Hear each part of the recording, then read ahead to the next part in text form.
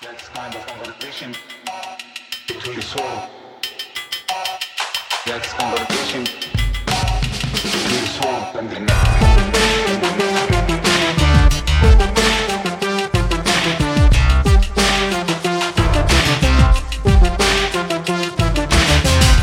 Hello, Prestige heads or listeners of American Prestige. This is producer Jake back with another edition of All Hailbag, the Mailbag.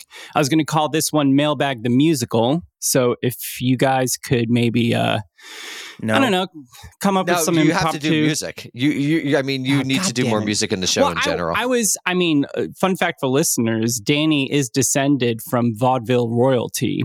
Right? Isn't that true? Yeah. The Bester I don't know brothers? about royalty, but vaudeville, that's for sure. Well, yeah. vaudeville, hardworking professional artists. So I was kind of hoping you'd come up with some impromptu vaudeville style bits. They were dancers, so that you can't see it on the screen, but I've got the rhythm moving through me. That's for sure. The rhythm, that old vaudeville rhythm. But anyway, old ragtime rhythm. Yep. Your tweets are certainly vaudevillian. I will say that.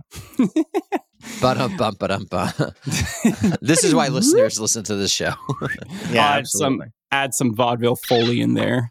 So anyway, thanks for bearing with us. We obviously this was going to be a summer mailbag, and then life happened, and then world events happened, and here we are in November doing this. But we appreciate all of you for subscribing and contributing, and there's some really interesting questions and issues brought up this time. So let's get right into it. We are probably, obviously, to you, going to start with Israel-Palestine. So I'm going to start with Gerard DeTrolio had a question.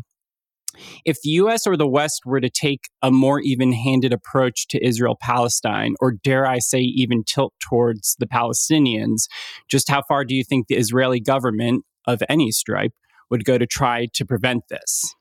I think they would go extraordinarily far if the Cold War is any indication.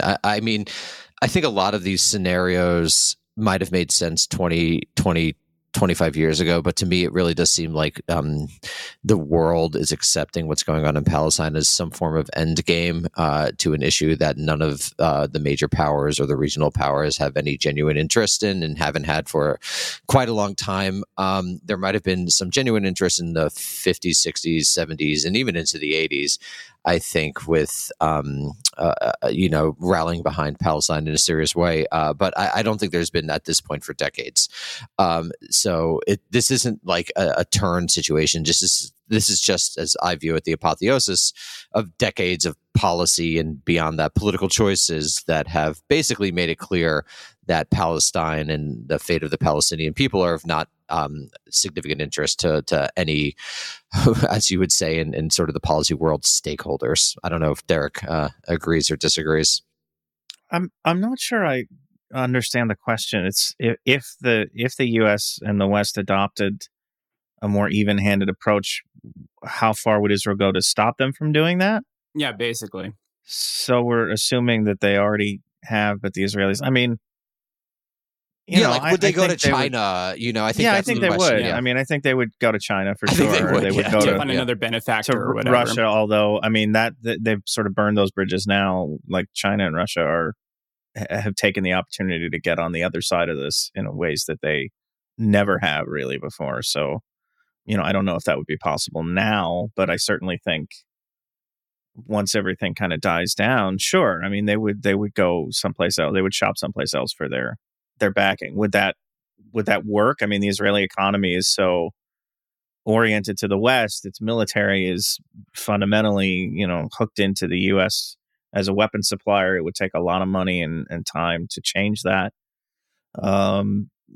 But I don't think they would just kind of go quietly. If that's the question, I don't think they would just say, "Oh well, gosh, the U.S. thinks that we should give up the West Bank, I guess, or Judea and Samaria." It's all baked into the Israeli political system at this point. Like, there's no